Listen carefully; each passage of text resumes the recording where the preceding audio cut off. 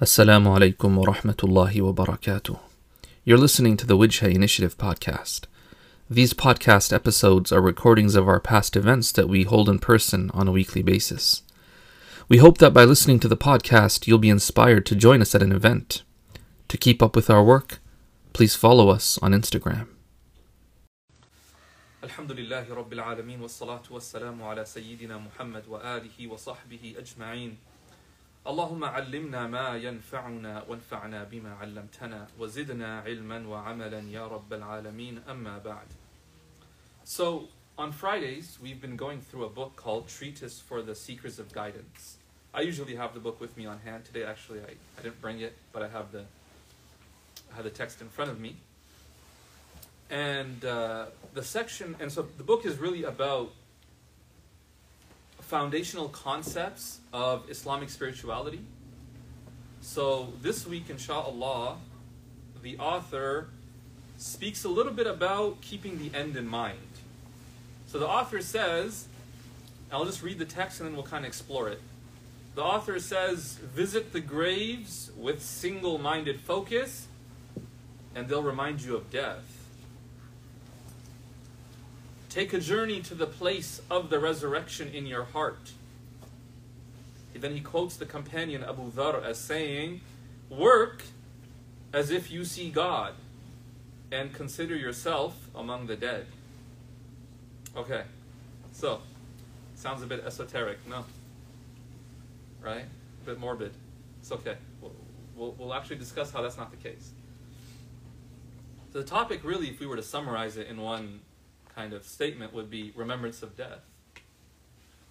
And Imam al-Ghazali, he says that people, when it comes to remembering death, they're of, three different types.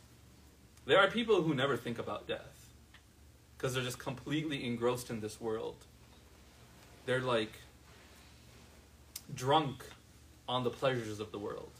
Do you know what I'm saying? That's, in our religion, that's frowned upon, interestingly. And sometimes that's not the thing we want to hear. Do you know what I'm saying? We don't want to hear about death. And death seems like a very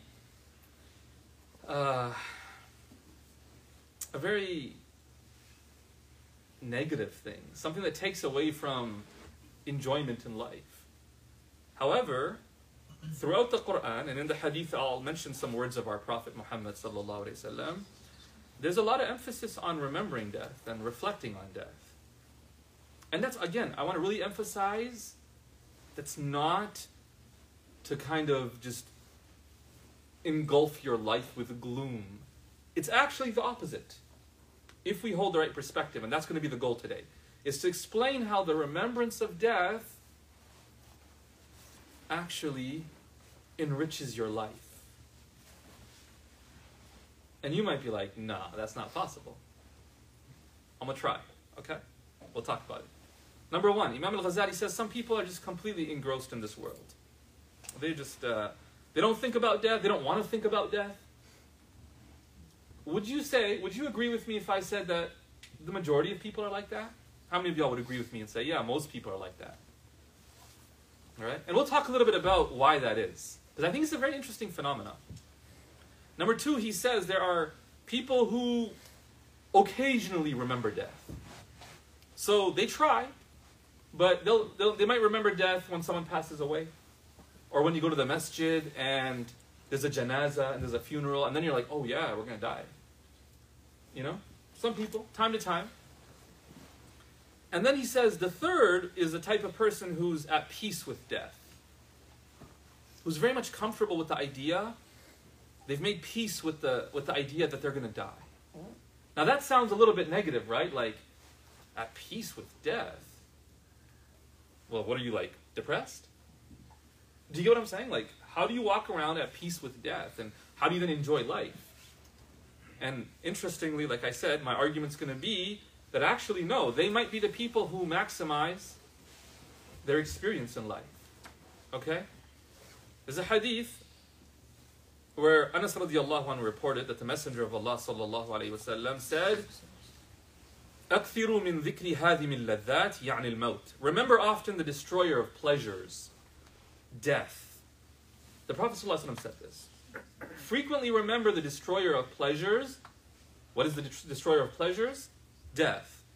Now, doesn't that sound like trying to take the fun out of life? How many of y'all feel like that? It kind of sounds like that, no? Don't worry, if you say yes, you're still Muslim. Like, some are like, I don't, my iman's at stake here. No, like, just, if someone were to read that, they might be like, man, Islam's like a really pessimistic religion. You're supposed to just remember death all the time, and like, so you don't enjoy stuff, there's no pleasures. The Prophet ﷺ goes on to explain. He says, فَإِنَّهُ مَا ذَكَرَهُ أَحَدٌ فِي ضِيقٍ مِّنَ الْعَيْشِ إِلَّا وَسَعَهُ عَلَيْهِ. Look at this, subhanAllah. He says, if somebody's living a hard life, remembering death actually gives them some peace. Why? Because it means an end to their hardship and their suffering. Do you understand? Because sometimes you can look at your life and say, what? Now, that doesn't mean, like, what I'm not saying here is that the idea that, oh, at least my suffering will come to an end. It's not that. It's that what lies after death. Do you understand? Someone's going through such... Have you ever seen someone lose a loved one? To the point that life for them becomes almost unbearable without that person. Do you know what I'm saying? And all they want to do is reconnect with that person. You know, the Prophet ﷺ, before he passed away, he told his daughter Fatima, radiyallahu anha, when I pass away, the very first person or one of the very first people to meet me will be you, O Fatima. 6 months after the Prophet ﷺ passed away, she passed away. And she was extremely distraught at the passing of the Prophet sallallahu alaihi wasallam. When you lose somebody, isn't that kind of what you look forward to? Think about someone who's lost a child. Sometimes life is just not it. And all they can think about is what? When I pass away, I'm going to be reunited with that person. So then you actually look forward to it. You see what I'm saying?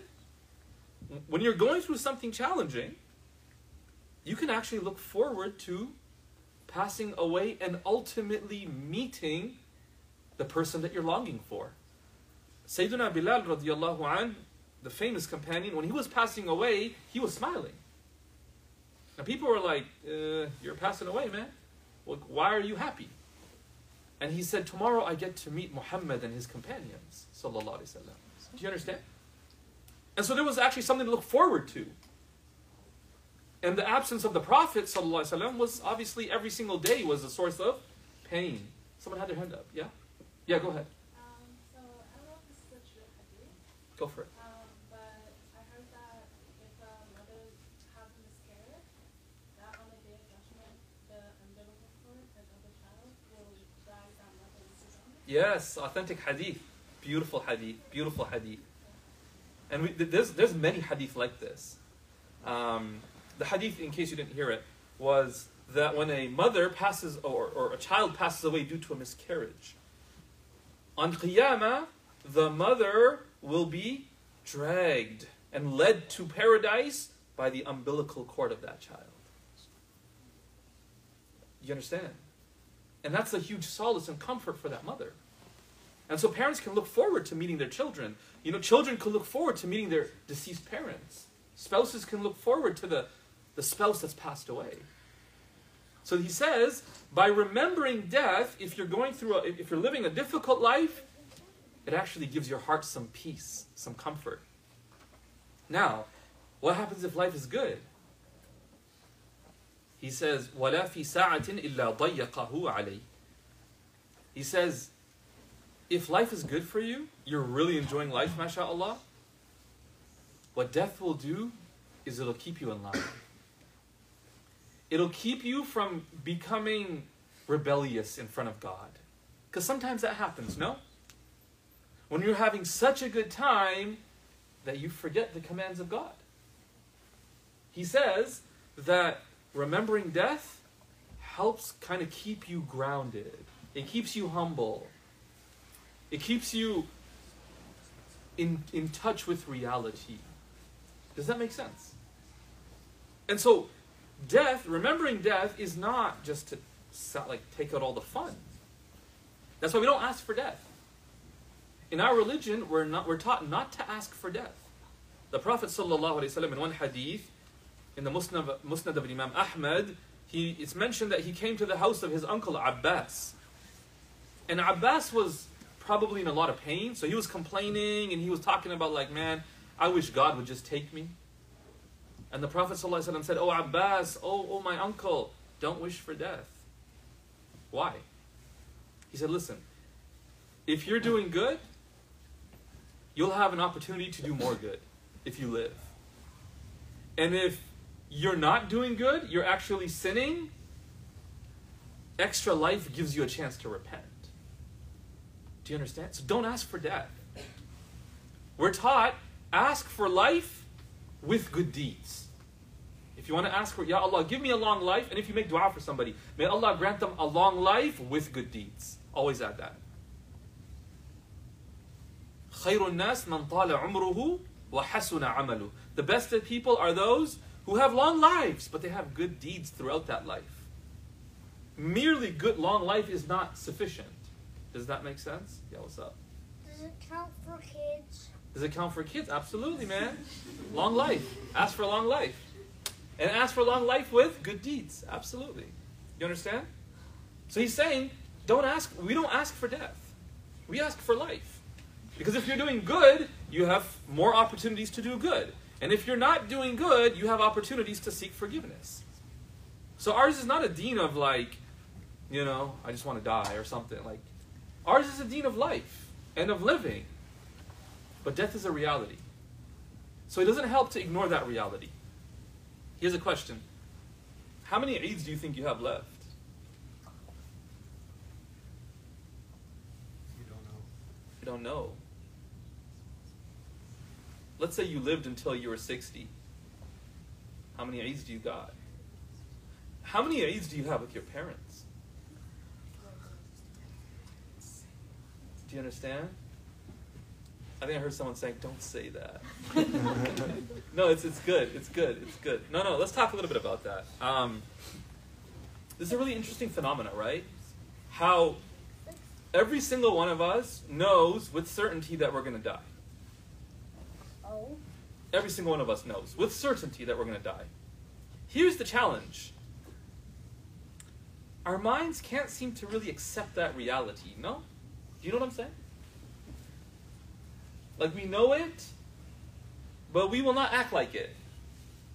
Right? We won't conduct ourselves in a way that reflects a person who knows they're going to die. Now, here's a clear example of that. If somebody is told they have 1 year left to live, it would probably be reflected in the way they live, no? If we have, for some of us, what if that year has already begun and we don't even know? See, we all know we're going to die. The idea that I don't know when doesn't change its reality. It just changes the time when it's going to happen. So there's a book by Stephen Cave. It's called Immortality, and he's talking about, he says, on the one hand, our powerful intellects come to the conclusion that we, like all other living things around us, must one day die. Yet on the other, the one thing that these minds cannot really imagine is that very state of non-existence. It's literally inconceivable. You don't know what it's like to be dead. Neither do I. We have no idea what that's like. He says, death therefore presents itself as both inevitable and impossible to conceive of. Do you understand? So it means you know rationally that you're going to die, and yet you can't really understand its non-existence, like life's non-existence. And this is a real dilemma, I think, that we face. But it helps to really face the fact that how many Ramadans do I have left? I don't know. See, if we talk about days, you might be like, well, I got thousands maybe. But if we start breaking it down to less frequent occasions, how many Ramadans do you have to sit around the table with your family right now? Because maybe the day will come and you'll get married and you'll move out. And then you'll not be sitting with your parents to have iftar. They may be alive, but you may not be having iftari with them.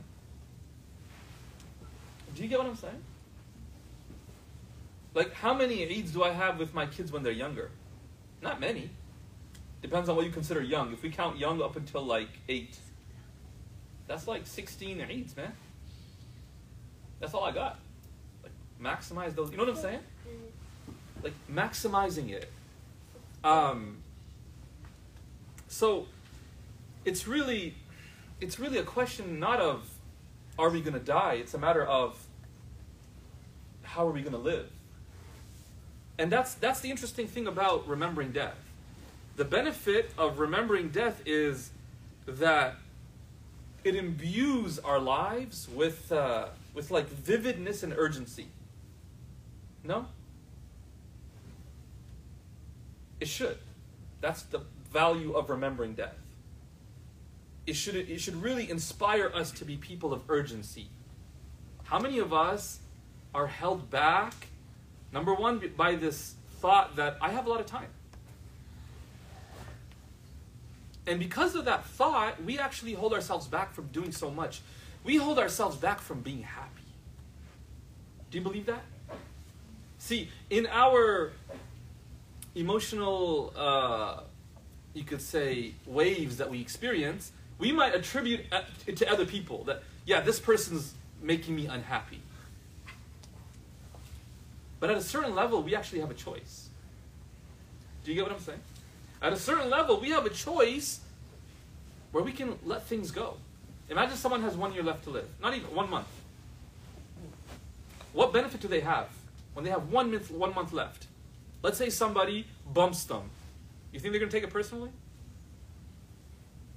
Oh, it's all good. They're just going to be happy to be alive, valuing the moments.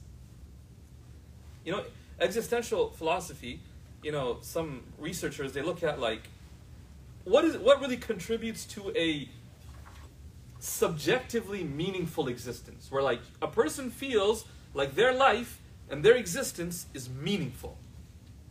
What contributes to it? And they said there's 3 things mainly. Number 1, coherence. The idea that your life makes sense.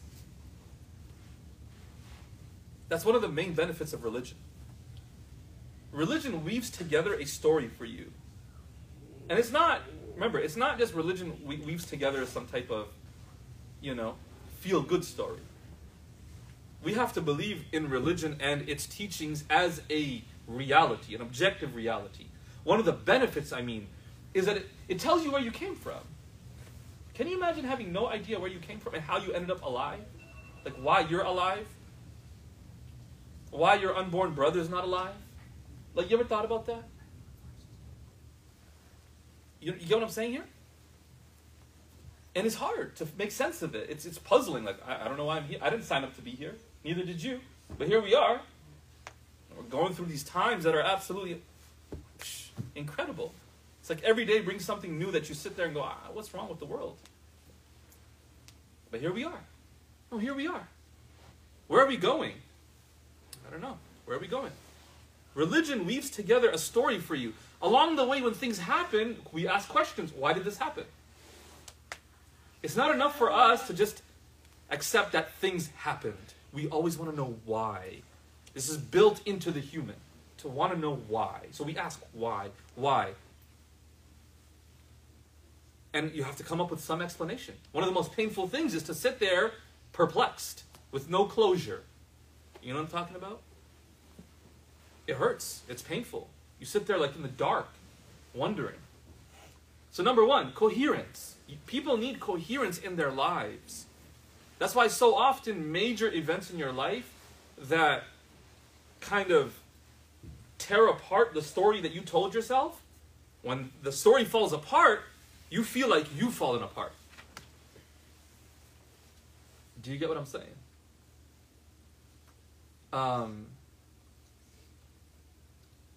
Just imagine any major aspect of your life. Just, you know? Could I give you an example? But you're going to be like, dude, where'd you come up with that example from? But I'll give it to you because I know y'all are a safe space, right? Inshallah. We'll find out after if I'm canceled. But example, imagine one day you woke up and your parents are not your parents. What would that do to your world? It'd turn it upside down. You'd be like, I don't even know what to believe anymore. You see how like we weave together a story. Where did I come from? These human beings right here. Suddenly that part's not true. Where do I go from here? Who are my parents? And sometimes people have to deal with that. They find out that these are not my actual biological parents. Then it becomes a search. Let me find my parents. For so many of us, we never had to experience that. You believe that your spouse loves you until you find out that they don't. Wait, so what else is a lie? You see how like, the story falls apart, and the human being then feels like they've fallen apart. Does that make sense? We need coherence in our lives. We also need goals and a sense of purpose. Like there's something that I'm here to do. It cannot be that I'm just here to wake up, eat, I guess, go and do a bunch of things in an office, come back home at nighttime, eat, watch Netflix, go to sleep, rinse and repeat. Like, that can't be the culmination of human existence. Right? We all kind of agree upon that. You don't even have to be Muslim to feel that way. And then the last thing is existential mattering, which means the belief that your actions actually matter to someone. That they carry significance beyond themselves, your actions. That's why for a lot of people, they find a lot of purpose or meaning in having pets. Because you may feel like you don't matter to the world, but you matter to your cat. You know what I mean? Because without you, the cat, who knows? Will your siblings really take care of the cat? Probably not. Do you understand what I'm saying? And so, when we look at our lives, we have to ask ourselves, have we really spent some time trying to build coherence in our lives? Do we have a clear idea? That's what the Prophet ﷺ came to do, is to tell us where we came from, where we're going, and along the way, how we need to be. You know, it's crazy. How do you treat guests at your house? When they break a cup, what do? It's okay. No big deal, man. We'll clean it up. We got it. Right? Bro, aren't we all guests in life? No, that's what the Prophet told us. He said, live in this world like you're a traveler. Like you're a stranger. So that means I'm a stranger, you're a stranger. We're all just guests on earth. We're guests in our houses. They're in our names today. 100 years from now, they're not in my name. They're not in your name. Somebody else took them over. We're just guests. And if we're guests, how should we treat each other? Think about someone who has a month left. Are they forgiving to people? Because they're like, man, I don't want to live my last month resentful and I don't want to talk to you. And, I'm upset about that. How could you say that? We're just like, come here, man. Life is short. We're not going to hold these grudges. You know what I'm saying? People towards the end of their lives, I've seen people, lifelong grudges, and at the end, they forgive. You know what's crazy?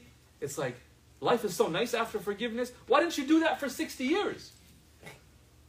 You could have actually enjoyed each other's company for 60 years if you could just forgive early on. Only when you felt like, I'm actually going to die now, let's forgive. Come on. You know what I'm saying? Like, why do that? Sometimes we hold ourselves back from being happy. We don't let ourselves be happy. And just because we're not accepting of death as a reality. That's this idea. If you deny and ignore death, you're actually going to end up denying a lot of the meaningful things in life. So you won't even live fully. Because you'll have grudges with these people. You will be too scared to do that. And you'll just be in your own little self-imposed cell. Until the day comes where you're like, people have midlife crises. You ever heard of midlife crisis? Y'all know what I'm talking about? Midlife crisis? What's a midlife crisis? Yeah. It's like when you start questioning everything you've been doing. Yeah, and it's crazy because it's after how many years usually? Like around 30, 40 years? You lived a certain life, and then you say what? Wait, I'm going to die. Is this who I wanted to be all along?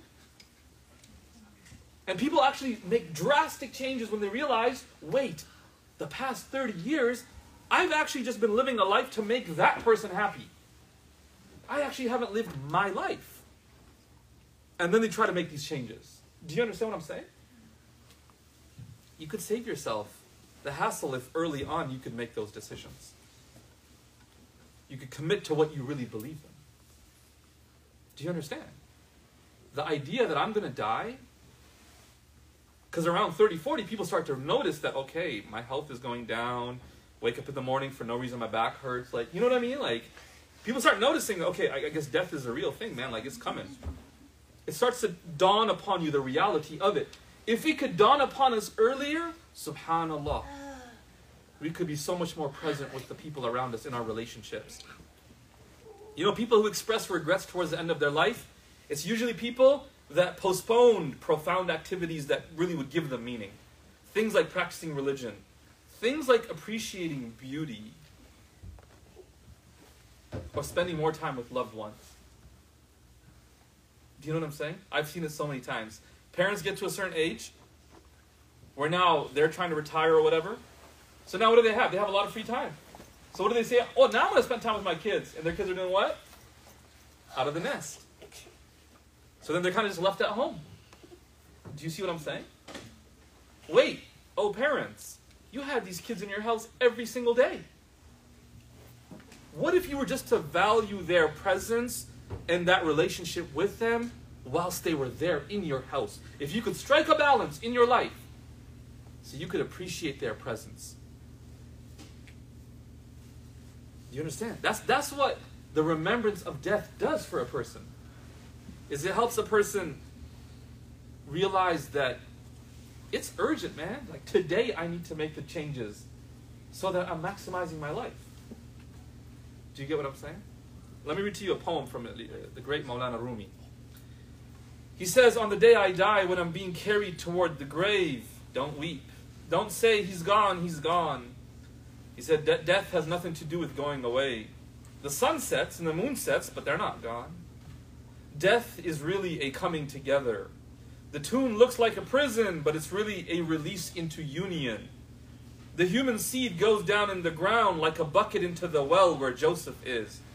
It grows and comes up full of some unimagined beauty. Your mouth closes here, and immediately it opens with a shout of joy there. Do you understand? For the believer, death is not the end.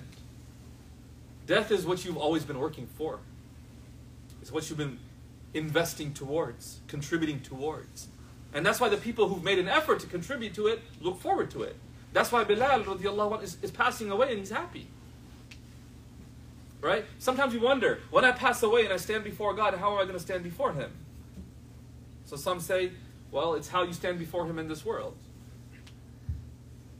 What's the state of you standing before Him in prayer? Every single day, 5 times a day. What's the state? Are you standing before Him?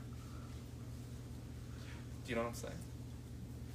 And so how you stand before God in this world will be how, it's a reflection of how you will stand before God in the hereafter. Some said that the true friend of God remembers death at least 20 times every single day. And again, it's not a matter of remembering death to just be really sad and gloomy, but actually to say, really? Like death could be around the corner, and I'm actually going to like hold on to this grudge and just keep this fight going? Like imagine we could put our egos aside and say, hey, I'm sorry. That was my bad. I didn't mean that. Like life is too short for us to keep this grudge going. Because I don't want this to be the last thing that we say to each other. Do you get what I'm saying? You see how powerful the ego is though? It holds us back. And then people regret. Then they regret like, man, I didn't realize that they were going to go so quick. You know, there's an interesting book. It's called A Year to Live by a man named Stephen Levine, I would say. Levine. And essentially, he wrote a book where he describes about his experience, imagining that the year ahead of him was his last year to live. And he made an effort to live in such a way as though it was really his last year. And he talks about some of the things he would do. Like, he talks about what's called a life review. Like, have you ever sat down, looked back on your life and said, what? What are all those things up until now that I'm grateful for? Maybe it's time to go and say, thank you. Maybe it's that teacher in school that had such a profound impact on you. To go visit them or send them an email and say, hey, I just want to say thank you. I'm grateful for your impact on my life. Maybe it's that friend that you grew up with and you fell out of touch to reconnect. There are so many things that impacted our lives growing up. To go back and just reflect. There's actually research, very interesting research from the University of Washington about how remembrance of death leads to more gratitude for just the everyday things. Like, you wake up, you go outside, you see the sunset or the sunrise, and you're like, subhanAllah. You kind of stand in awe, grateful to Allah for the ability to witness that. Something that's there every day. It's there, but we're not there. Do you understand? It's there. We're just not there to see it. Or we haven't opened up the eyes of our heart to see it. And so we're not grateful for these things. Like, I'm grateful, like, as I'm speaking right now, I'm thinking about, like, man, the blessing of coming together like this in this room. SubhanAllah. There are people around the world, you know, like, online you talk to people. There are people who live in, like, European countries which don't have, like, either a masjid nearby, or if they have a masjid, nothing happens in their masjid. It's, like, empty. I've had people message about when they hear about Wijha or they see it online. They're like, man, I wish I had this in my community. And I'm like, I'm just so blessed to be able to get together with you guys. You know? Have food together, just like talk, connect. This is a blessing, man. Yeah, Wallahi. I lived in France for 7 years. Yeah. And I can't imagine that it was like that. It's The great, right? It's mosque just... was empty always. So I told my husband I want to go to Canada. No, it's a good idea, I think. France, yeah. I'm France not really it. wrong. France is not it, yo. It might be for a vacation max, like have a few baguettes or something. But it's not it, yo. Let's put it that way. Even if in Iftari we used to get only one baguette and a soup. Oh, Every okay. Iftari we used to- Okay. Subhanallah. Welcome to Canada, man. Alhamdulillah, we're good here, right? But no, you get what I'm saying? Like, we're blessed, man. You know, Stephen Levine, he says, don't assume that dying will prepare you for death. When the time actually comes, what is found then will be what is found now. If you feel fear or regret right now, he says, expect to feel it then too. You ever met somebody who says, you know what? I've done everything. I've paid off my dues. I've paid off my debts. I've made amends with the people. I'm ready to go. You ever met people like that? I met people in old age who are like, I'm ready to go. And it's funny because everyone around them is like, don't say that. You know, like, don't say that. They're like, you know what? I've made peace with death. They're not asking for death. But they're at peace with it. And many of us, we have this fear. Now, Levine says, preparing for death means exploring and making friends with pain, fear, and a loss of control. And can you do that? Can you make friends with that? Say like, so, you know, I've accepted that it might come to me at any moment, and let me try to live in a way that if it were to come to me, I would not flee from it. You right? Okay, I want to read one little anecdote to you, and then we'll finish, inshallah. It's a really nice one. Maybe you've heard it, maybe you haven't. I think it's very profound. And it just highlights to us just a bunch of things. You could take a lot from here. So, yeah, let me read it to you. And then actually, if you have, I'd like to hear from you guys a little bit. Like, what really stood out to you guys? Okay. An unborn set of twins are having a conversation in their mother's womb. Tell me, do you believe in life after birth? Asks one of the twins. What? Tell me, do you believe in life after birth? Asks one of the twins. Yes, definitely. In here we're growing and we're gaining strength for what will face us on the outside, answers the other. That is utter nonsense, says the first one. There can't be life after birth. How's that supposed to look, may I ask? I don't exactly know myself, but it will certainly be much lighter out there than it is in here.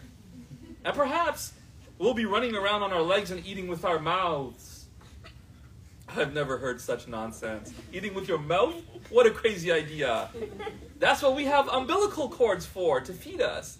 And you want to run around? It would never work. The umbilical cord is much too short. It will work for sure. It will all be a little different. You're crazy. Nobody's ever come back from after birth. Life ends with our birth and that's it, period.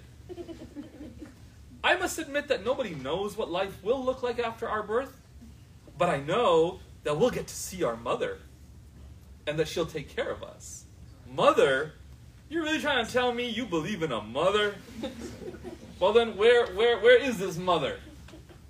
Here, all around us. We are alive in her and through her. Without her, we could not exist. Rubbish. I've never noticed anything of a mother, therefore a mother cannot exist. It's true.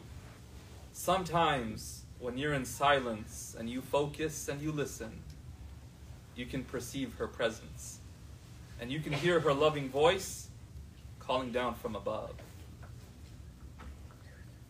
Okay, we'll end the live stream now, inshallah. ولكل وجهة هو موليها فاستبقوا الخيرات أينما تكونوا يأتي بكم الله جميعا إن الله على كل شيء قدير